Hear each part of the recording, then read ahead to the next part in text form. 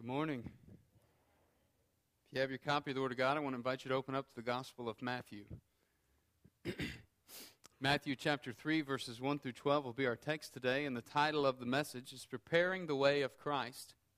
As we continue walking through our Advent series, we are looking at the preparation of what happens when Christ is coming into the world. At that moment, the divide of time between the Old and the New Testament, when Christ comes in and ushers in the kingdom of God, we are considering this morning what it means for us practically to be preparing the way of Christ even this Christmas season. What did it mean for John the Baptist in preparing the way of Christ as he was in the wilderness proclaiming, "Repent, for the kingdom of heaven is at hand"? So this morning, that's what we're going to look at. That's what we're going to see. And so it's my prayer that we will understand this morning and be gripped with the idea that repentance is a necessary attitude if we are to prepare our lives for the coming of the kingdom of heaven. And so we'll kind of oscillate between that time when Christ is coming and beginning His ministry and this forerunner of John the Baptist coming and what that means for us very practically today and how we ourselves will be preparing the way for Christ this season as we look forward to celebrating that wonderful time on Christmas, the coming of Christ, but also in a much grander way, the imminent return of Christ, how He is coming back. So if you found your place in Matthew chapter 3, we have a little bit of a text to read, verses 1 through 12. Say amen. Let's follow along as I read. Now in those days, John the Baptist came preaching in the wilderness of Judea, saying, "Repent, for the kingdom of heaven is at hand." For this is the one referred to by Isaiah the prophet when he said, "The voice of the one crying in the wilderness, make ready the way of the Lord, make His path straight." Now John himself had a garment of camel's hair and a leather belt around his waist, and his food was locust and wild honey. Then Jerusalem was going out to him, and all Judea and all the district around the Jordan. And they were being baptized by him in the Jordan River as they confessed their sins. But when he saw many of the Pharisees and Sadducees coming for baptism, he, that is John the Baptist, said to them, "You brood of vipers, who warned you to flee from the wrath to come? Therefore bear fruit in keeping with repentance. And do not suppose that you can say to yourselves, 'We have Abraham for our father.' For I say to you that from these stones God is able to raise up children to Abraham. The axe is already laid at the root of the trees. Therefore, every tree that does not bear good fruit is cut down and thrown into the fire.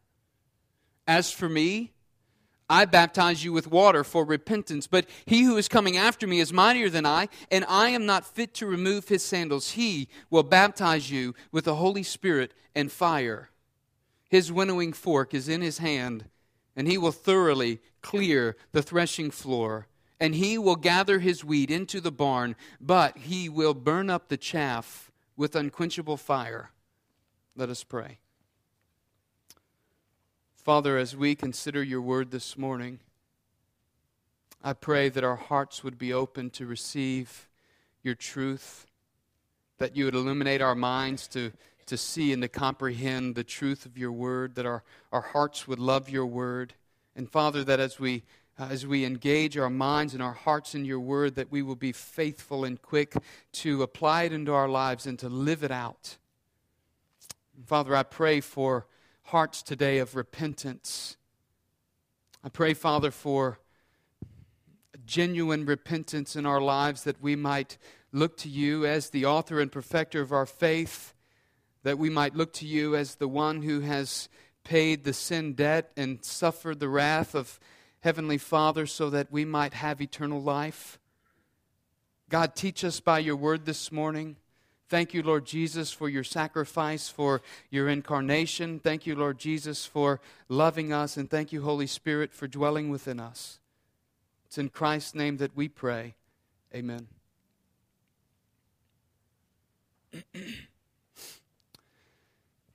We need to prepare the way of Christ this season. We need to prepare the way of Christ this season by heeding the proclamation of John the Baptist, God's herald, God's forerunner of Christ. He preached God's message in the wilderness. He called God's people to personal readiness and to fruit-bearing lives. And so as we look in the Gospel of Matthew, in the first 2 chapters, we see the birth narrative that Matthew reveals. He reveals to us the identity of Messiah. He reveals to us the baby in the manger. And then when we get to chapter 3, verse 1, where he says, "Now in those days, John the Baptist came preaching in the wilderness." And he just kind of skips forward about 25 years to when Jesus Christ is about to come and begin preaching, to the inauguration of Jesus' public ministry. So he's about to come and begin preaching the gospel.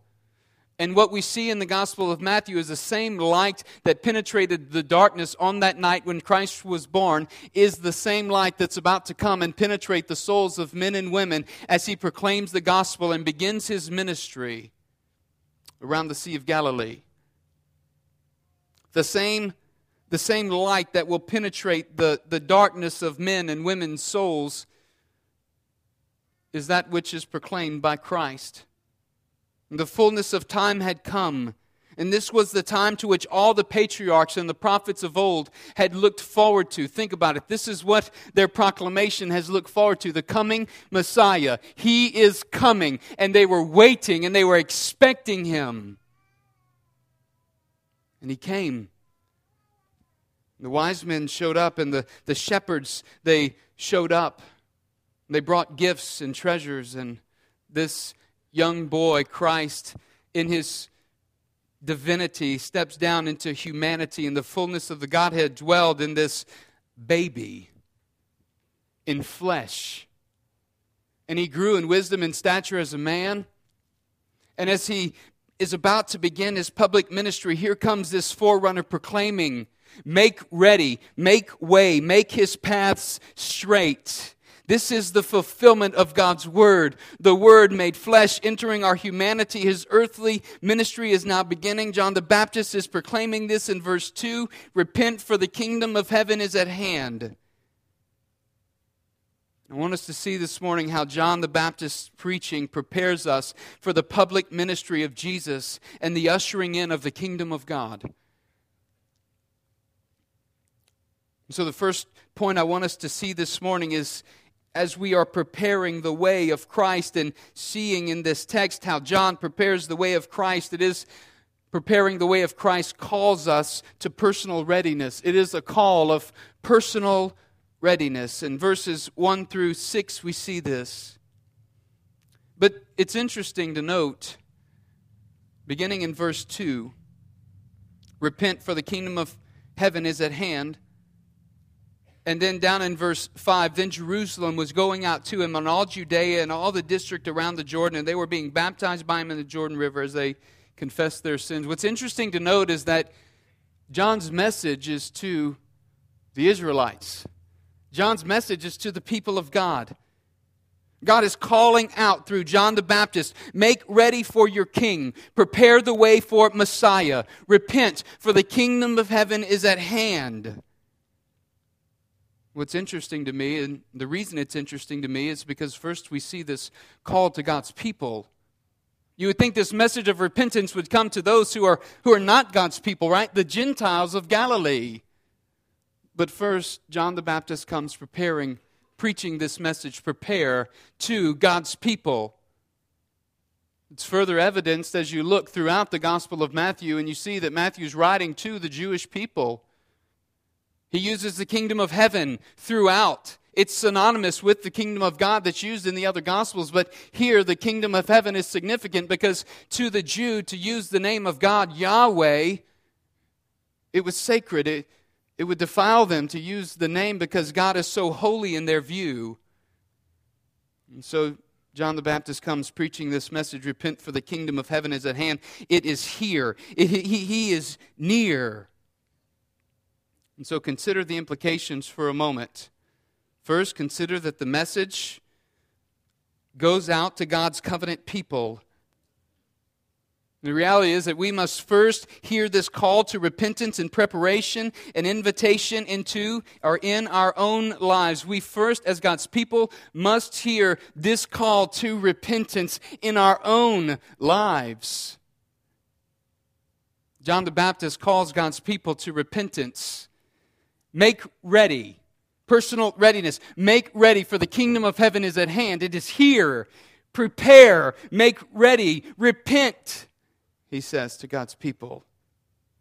Jesus himself is teaching the disciples, when he's teaching the disciples to pray in Matthew chapter 6, verse 9 through 13 in the Lord's Prayer, Our Father.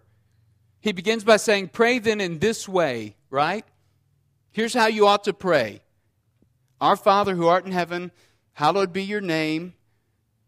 Thy kingdom come, thy will be done, right? Thy kingdom come. We are ready. His instruction, even to his disciples in Matthew chapter 6, is be ready. Pray, thy kingdom come, thy will be done. Pray, being ready for God to usher in his kingdom. You get the picture of what he's saying here? It's this idea of readiness, and Jesus speaks of it and encourages his disciples even to pray in this way of being ready for the kingdom to come. And so as we're talking this morning about preparing the way of Christ this Christmas, remember we're oscillating kind of between the coming of Christ here and what Christmas is about, and then the imminent return that Christ is coming back a second time. So kind of a dual focus as we think about preparing the way. We're also thinking about in our own lives how we are to prepare the way and be ready. Thy kingdom come. It's not just, though, what Christ taught his disciples to pray. Paul himself models it in 1 Corinthians 16:22 to the church, where he says, if anyone does not love the Lord Jesus, he is to be accursed. And then he says, Maranatha at the end. Right? O Lord, come. That's what Maranatha means. It's this anticipatory looking to Christ's coming, being ready for the coming of Christ, preparing the way. The Apostle John also uses the same language at the end of Revelation 22:20. In Revelation 22:20 he says, he who testifies to these things says, yes, I am coming quickly. That's Christ. Yes, I am coming quickly. Amen. And then John says, come, Lord Jesus. Get the picture? Throughout the New Testament, we see this anticipation of Christ's coming, his imminent return. His return is imminent. He is coming back. And sometimes I fear that we as a church today, we lose sight of the fact that Christ is coming back. Your kingdom come, your will be done. We must be about preparing the way. And so implication one for preparing the way, we must repent. If we are going to prepare the way, and preparing the way of Christ this Christmas means we must repent. That's what he calls the people of God to in verse 2. Repent. Right? For the kingdom of heaven is at hand. Well, what does it mean to repent? It means that we turn. We turn from something to something else. We turn from one thing to another. And here in verse 2, it's an imperative. It's a command. John is commanding. With all the authority of heaven, he's commanding, repent. It's when the inward conscience of a man or a woman changes, and it involves a change, a change in our attitude toward God. The truly repentant person experiences sorrow over our sin. And it's not sorrow because we have been found out in our sin. It's sorrow because we have recognized our sin before an infinitely holy God has stained us and made us a reproach in his presence. Repentance, then, is a turn of our hearts, where we come before God longing to be in his presence, and we are expressly, so we are grieved over our sin. One man said, it's much easier to repent of sins that we have committed than to repent of those we intend to commit. See, when we repent, it's a change and a turning of our heart. It's not having the desire to entertain sin within, that we would dwell upon the temptation to sin, but that our hearts would be turned and cultivate within our hearts a love for the Lord Jesus. Preparing the way of Christ means we must repent. In 2 Corinthians 7:10, the Apostle Paul says, "For the sorrow that is according to the will of God produces a repentance without regret, leading to salvation. But the sorrow of the world produces death."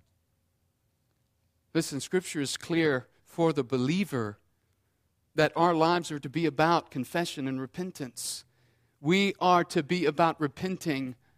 There is an initial time of repentance when a person comes to the Lord Jesus and confesses their sin and they are converted into relationship with Christ, submitting to the Lordship of Christ. There's an initial time of repentance, yes, but then there is a continual repentance in the life of a believer as we walk by the Spirit, recognizing that we sin against God, and so that we don't quench the Spirit of God, rather we repent before God, confessing our sin before Him, that we might walk in faithfulness and walk in the joy of our Master, of our Savior.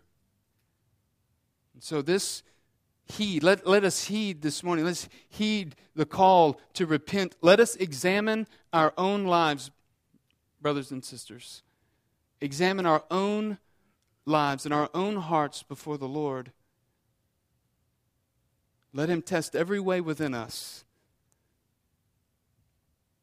and ask that He would reveal, if we don't know, that He would reveal those areas of repentance in our life where repentance is needed.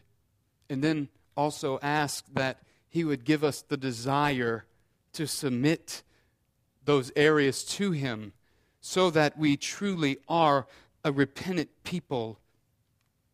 Because what happens when we fail to walk in repentance is that we don't have hearts that are cultivated for God and walking with Him. Instead, we are too caught up in our own selves. We're too distracted by the things in our own lives, and we fail to seek Him. We fail to pursue Him. And so the second implication that I want you to see is down in verse 6, and it is that repentance involves confessing our sins. Repentance involves confessing our sins, and we've spoken about this. Verse 6, he says, "And they were being baptized by Him in the Jordan River as they confessed their sins." You know, really, repentance and confession, they go hand in hand. Confession is when we vocalize and speak our sin before God. Confession is our acknowledging our guilt in the matter of our sin before God. Simply stated, confession is admitting that we were wronged and that we have sinned.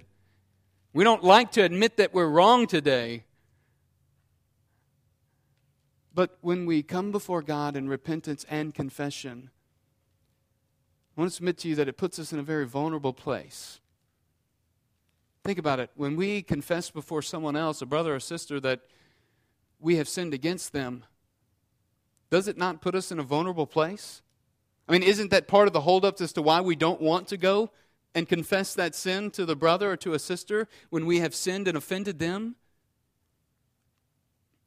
And when we confess our sin before God, it puts us in a vulnerable place. And the reason it puts us in a vulnerable place is because we are acknowledging our guilt, and we know that what we deserve in the midst of our sin is eternal death, condemnation. But this is the hope and the good news of preparing the way of Christ. That we don't have to suffer condemnation. We don't suffer the wrath of God because Christ Himself has already suffered the wrath of God on our behalf. And so as we are seeing what it means to prepare the way of Christ, understand that repentance involves confessing our sins. You and I cannot repent without confessing our sins before God. We must be a people who confess our sins before God. And so God's people are coming out in verse 5 from Jerusalem and Judea and the district around the Jordan, and they're coming to be baptized by John in the Jordan River as they are making this confession. As they are making this confession, there's an action that they're putting in practice as well. They're coming to John at the Jordan River. They are coming out from all over the place to the wilderness, and they are coming to be baptized, confessing that they have sinned, seeking purification. Now, what's significant about that? Well, for the people of Israel, they were seeking to make themselves ready to receive the kingdom of God, to receive the Messiah as He comes. Now, I want to submit to you and I this morning that there are things that we must do in our own lives, believers, to make ourselves ready to receive God's kingdom, to make ourselves ready that we ourselves can make that statement of prayer, "Come, Lord Jesus, Maranatha." That we, like John, can be ready for the kingdom of heaven.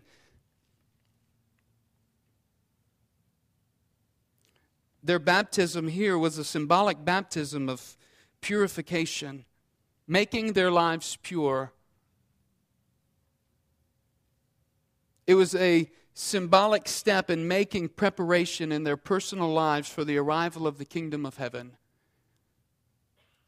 Believer, what must you do this morning to take those practical steps of preparing your heart and your mind so that you as well can say, "Come, Lord Jesus," in preparing for the kingdom of heaven?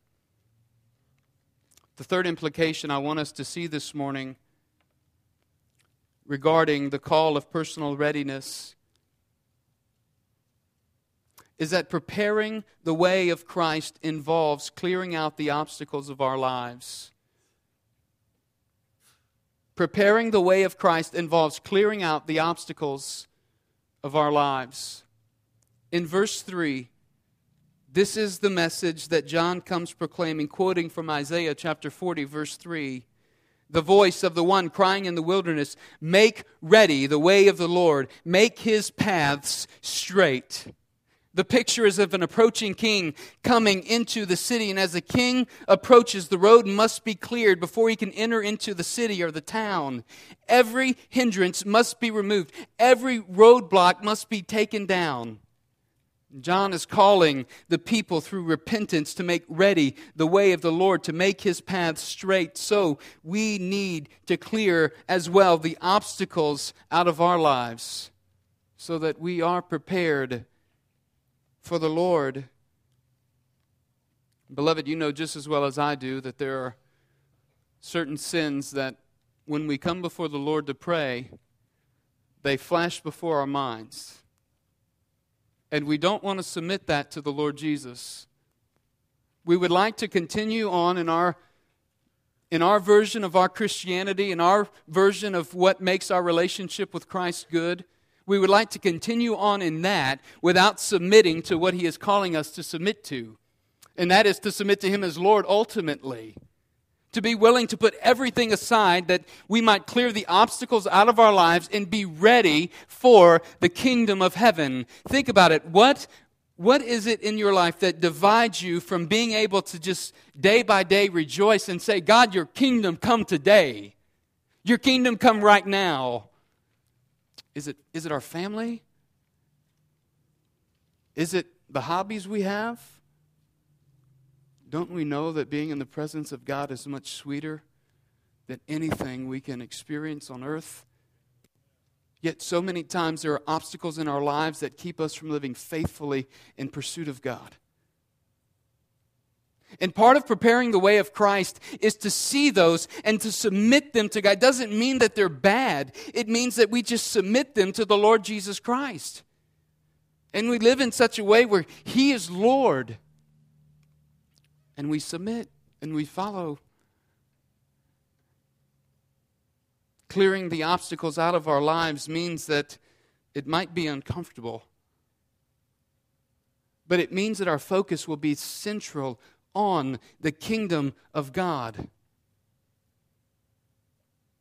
And so just like the children of Israel, as they were longing and awaiting, just like the patriarchs and the prophets of old, as they were longing and awaiting and anticipating the coming of Messiah, hear me out, so too today, as children of God, we are to be ready, anticipating the imminent return of Christ. He has come once in the manger. He will come back again. Are we ready? Is it your prayer? Is it my prayer? Come, Lord Jesus. It's not too far from what Christ was teaching his disciples, what Paul himself was gripped by, what the Apostle John himself was gripped by. Come, Lord Jesus. Jesus says, I am coming quickly. Amen. And John says, come. Come.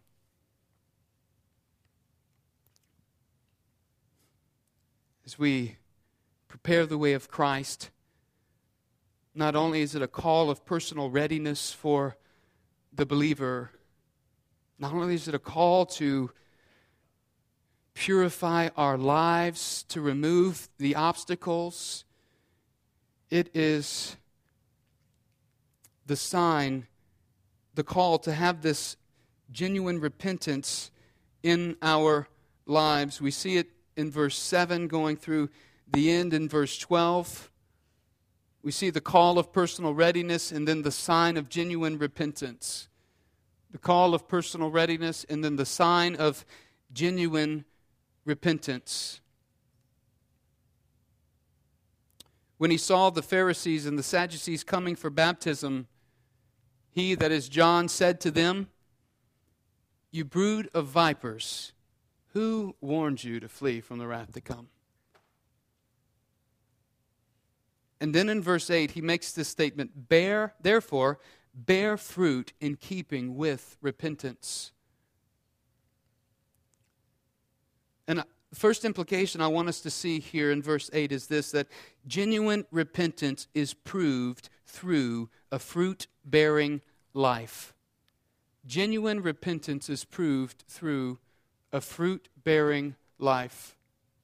That is to say, if you and I have genuinely repented before the Lord of this sin in our life, of this multiplicity of sins in our life, of these obstacles that have held us back from pursuing God, if we have genuinely repented of these things, then guess what's going to happen?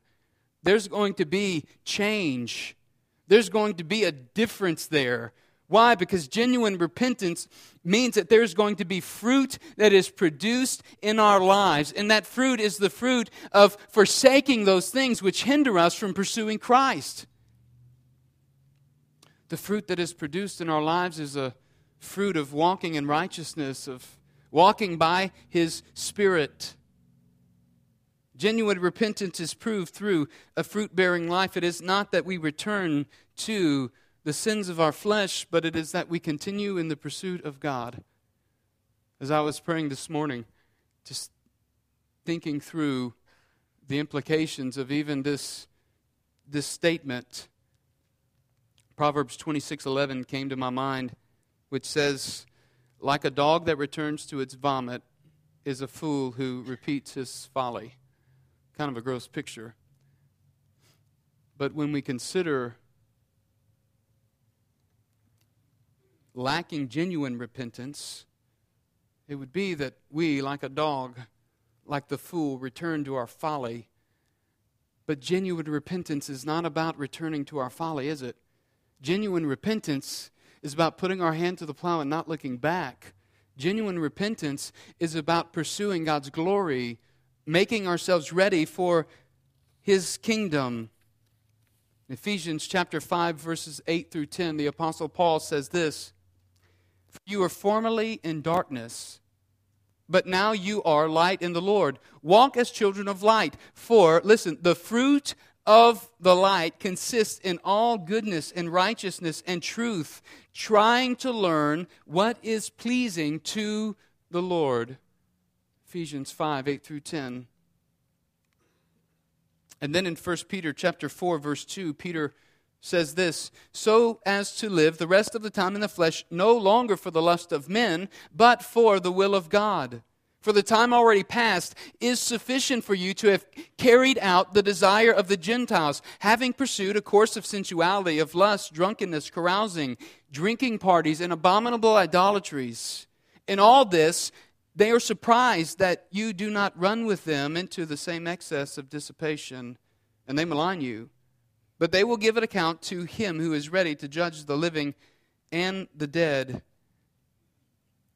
You see, the sign of genuine repentance is fruit in the life of a believer, fruit that is consistent, that is worthy of repentance, in keeping with repentance. Repentance being the turning of our heart, right? The confessional living before God.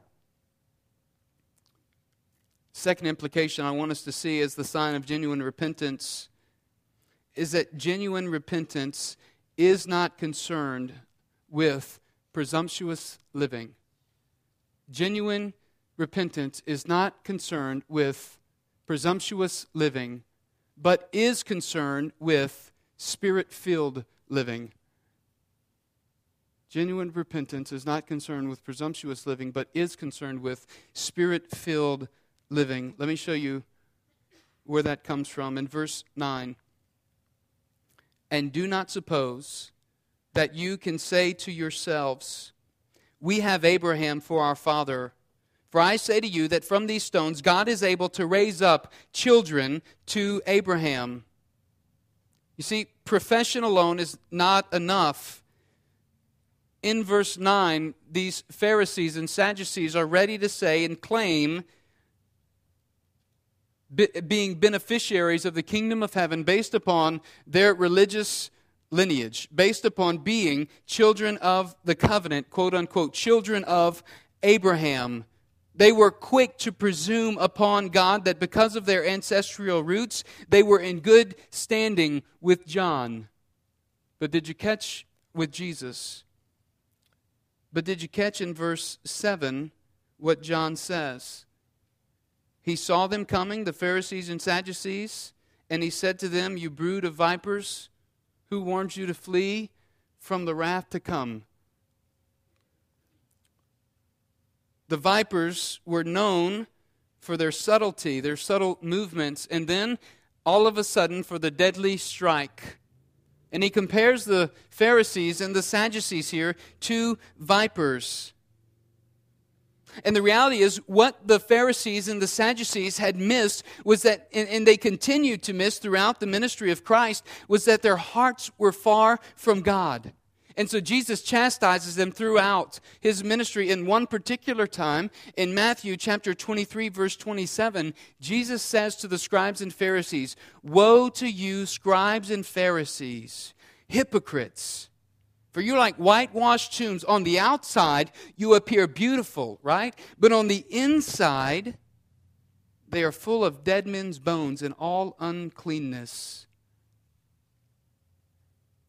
And it was that the scribes and the Pharisees were presumptuously coming to God, trusting on all of these other things to give them entrance into the kingdom of God. They thought that because of their history, they thought because of their religious study, they thought that because of their background, that they automatically had the right to be in the kingdom of God. Not much different than what we see today in the church. And I pray that this is not the mindset of any one of us in here, but if it is, I pray that we would repent of it. That we don't presume that just because maybe we were raised in church that we automatically have entrance into the kingdom of God. I pray that we don't presume that just because our parents were involved in church that we automatically have entrance into the kingdom of God, or maybe that just because we attend church we automatically have entrance into the kingdom of God. We can attend church, we can do all of these things all day long, but if our hearts are far from God, we are no different than the scribes and the Pharisees. So I want us to hear this message this morning that we must come before God. If we are preparing the way of Christ, we must be a repentant people. We must not presume Genuine repentance does not presume upon God. Rather, genuine repentance looks like this: Spirit-filled living. Because if we're not genuinely repentant, there is no way that we will live a Spirit-empowered and filled life. I'm not claiming that we lose our salvation. What I'm claiming is that we will not hear and discern the voice of God in our lives if we are not openly confessional before the Lord Jesus Christ, before God. We quench the Spirit. We make decisions that ultimately lead us down a path that God does not want us to go down, and then we end up suffering the consequences for bad decisions that were made when we were stepping outside of the will of God for our lives because we weren't genuinely repentant. If we're making way and preparing way for the kingdom of God, for Christ, then genuine repentance is not concerned with presumptuous living, but concerned with Spirit-filled living. Look in verse 11. As for me, John says, I baptize you with water for repentance. This is that symbolic baptism, purification. I baptize you for purification, water for repentance. But he who is coming after me is mightier than I. That's Jesus. He who is coming after me is mightier than I, and I am not fit to remove his sandals, even to do the lowest thing of a servant. I am not even fit to do that. And he says, he will baptize you with the Holy Spirit and fire. He, Jesus, this Messiah, he will baptize you with the Holy Spirit and fire. He is the one who will baptize you with the Spirit. This points us forward, I think, to Acts chapter 1, verse 8, where Jesus had told the apostles to wait there in Jerusalem. He said, for when the Holy Spirit has come upon you, you will receive power, and you will be my witnesses both in Jerusalem and Judea, and to the remotest parts of the earth. This is what he speaks of in Luke chapter 24 when he tells them to go to Jerusalem and wait. Why? Because they will be baptized with the Holy Spirit, and the power of the Most High will come upon them, and they will accomplish great things in the name of God. Why? Because the Holy Spirit of God dwells within them. This repentance that John comes proclaiming, make ready, make room, make way, clear the way, because Christ is coming and he will baptize you with the Holy Spirit. And it happens through repentance in the life of a person, where initially they repent of sin, and then the Holy Spirit of God comes into the life of a person, and they are converted and changed and empowered from on high. And we see that carried out in Acts chapter 2, where the Holy Spirit comes upon them and they begin preaching the gospel and preaching in tongues of men. And men from every nation are gathered there in Jerusalem for Pentecost, and they hear the gospel proclaimed in their own tongue. That is the power of God. And the Holy Spirit, he says, will baptize you. He, Jesus, will baptize you with the Holy Spirit and with fire. This is the testimony of every believer. Not that they speak in tongues, that the Holy Spirit has come to indwell the life of the believer. Ephesians 1:13, in him you also, after listening to the message of truth, the gospel of your salvation, having also believed, you were sealed in him with the Holy Spirit of promise. The baptism of the Holy Spirit. Listen, this is not just terminology for a charismatic person, charismatic denomination. God baptizes the believer with the Holy Spirit. He places the Holy Spirit in the life of his children as a deposit, as a seal of their inheritance. Not only does he baptize with the Holy Spirit, but with fire. Listen, there is coming a day when judgment will be rendered. And we will pass through the fire of judgment. And those works which were done in the flesh will burn up. And those which were done in the Spirit will pass through.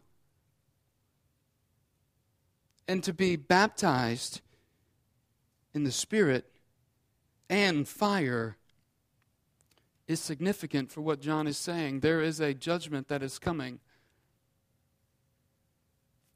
And so when we say genuine repentance is not concerned with presumptuous living, but is concerned with Spirit-filled living, we must understand that we cannot presume upon a relationship with God, but we must walk by the Spirit, being baptized by the Spirit in repentance, coming before God, repenting.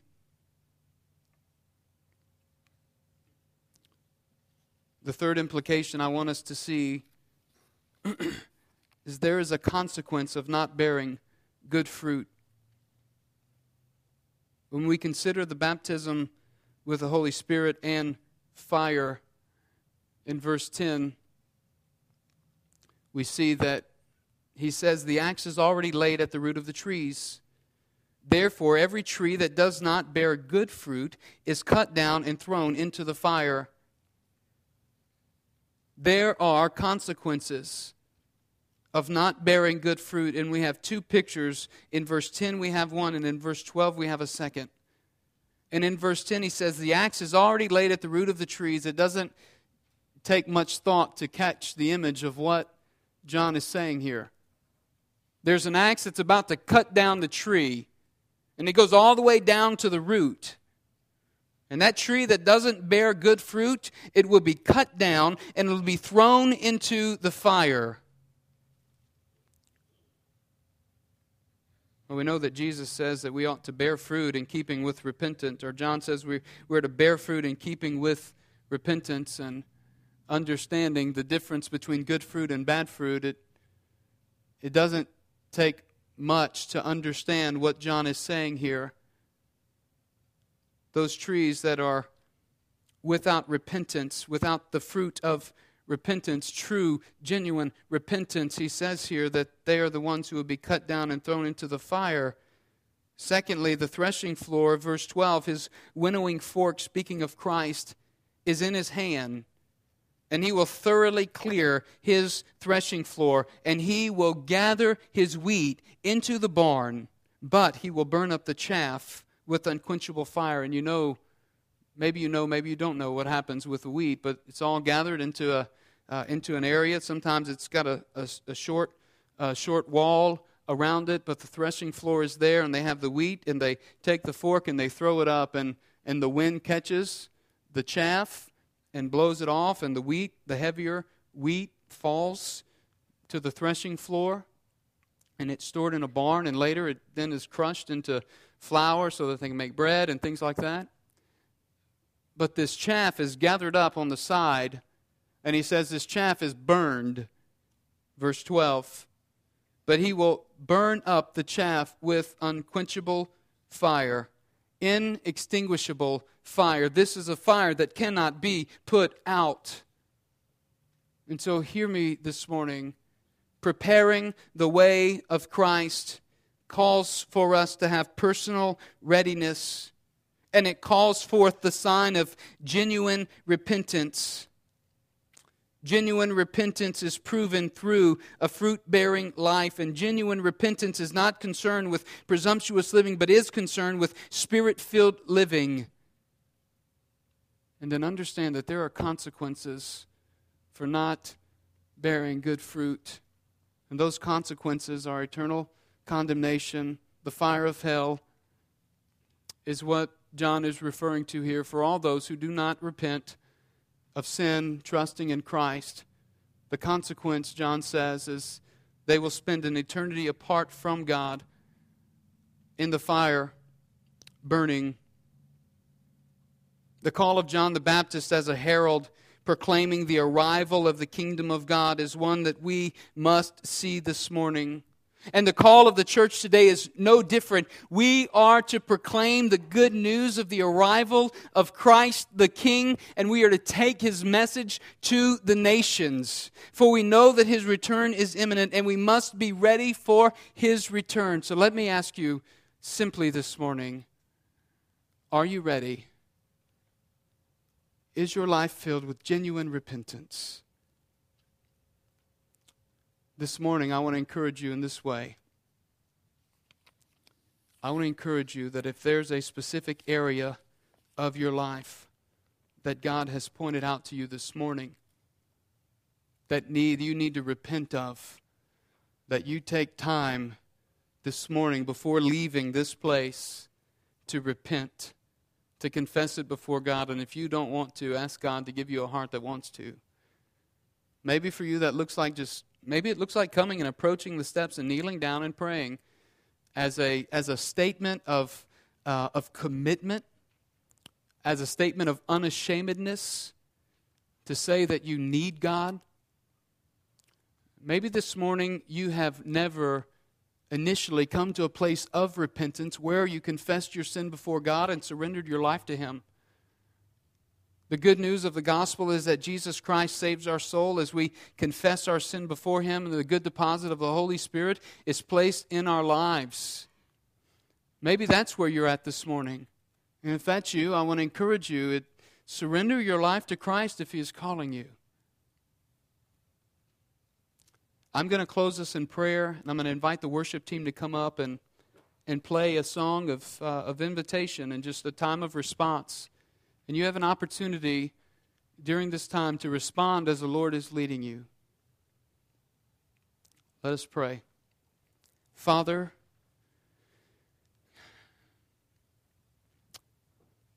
you know us better than anyone else. You entreat us to come to you, and you are so gracious and merciful toward us. So thank you, Father, for your mercies that are made new every day. Thank you, God, that your grace covers our sin, because we are all filthy sinners. We are all in need of your grace and your mercy daily. So I pray, Lord, that you would strengthen us today. I pray, God, that we would be a people of repentant hearts and minds, and we would have genuine repentance in our life. And God, that we would be able to claim with the authors of the New Testament, that we would be able to claim, come, Lord Jesus, that we would be ready for you to come. So, Lord, we pray, come. Come, Lord God, do a work in our hearts and our lives. We submit to you right now. Come, Lord Jesus. Come. Would you stand?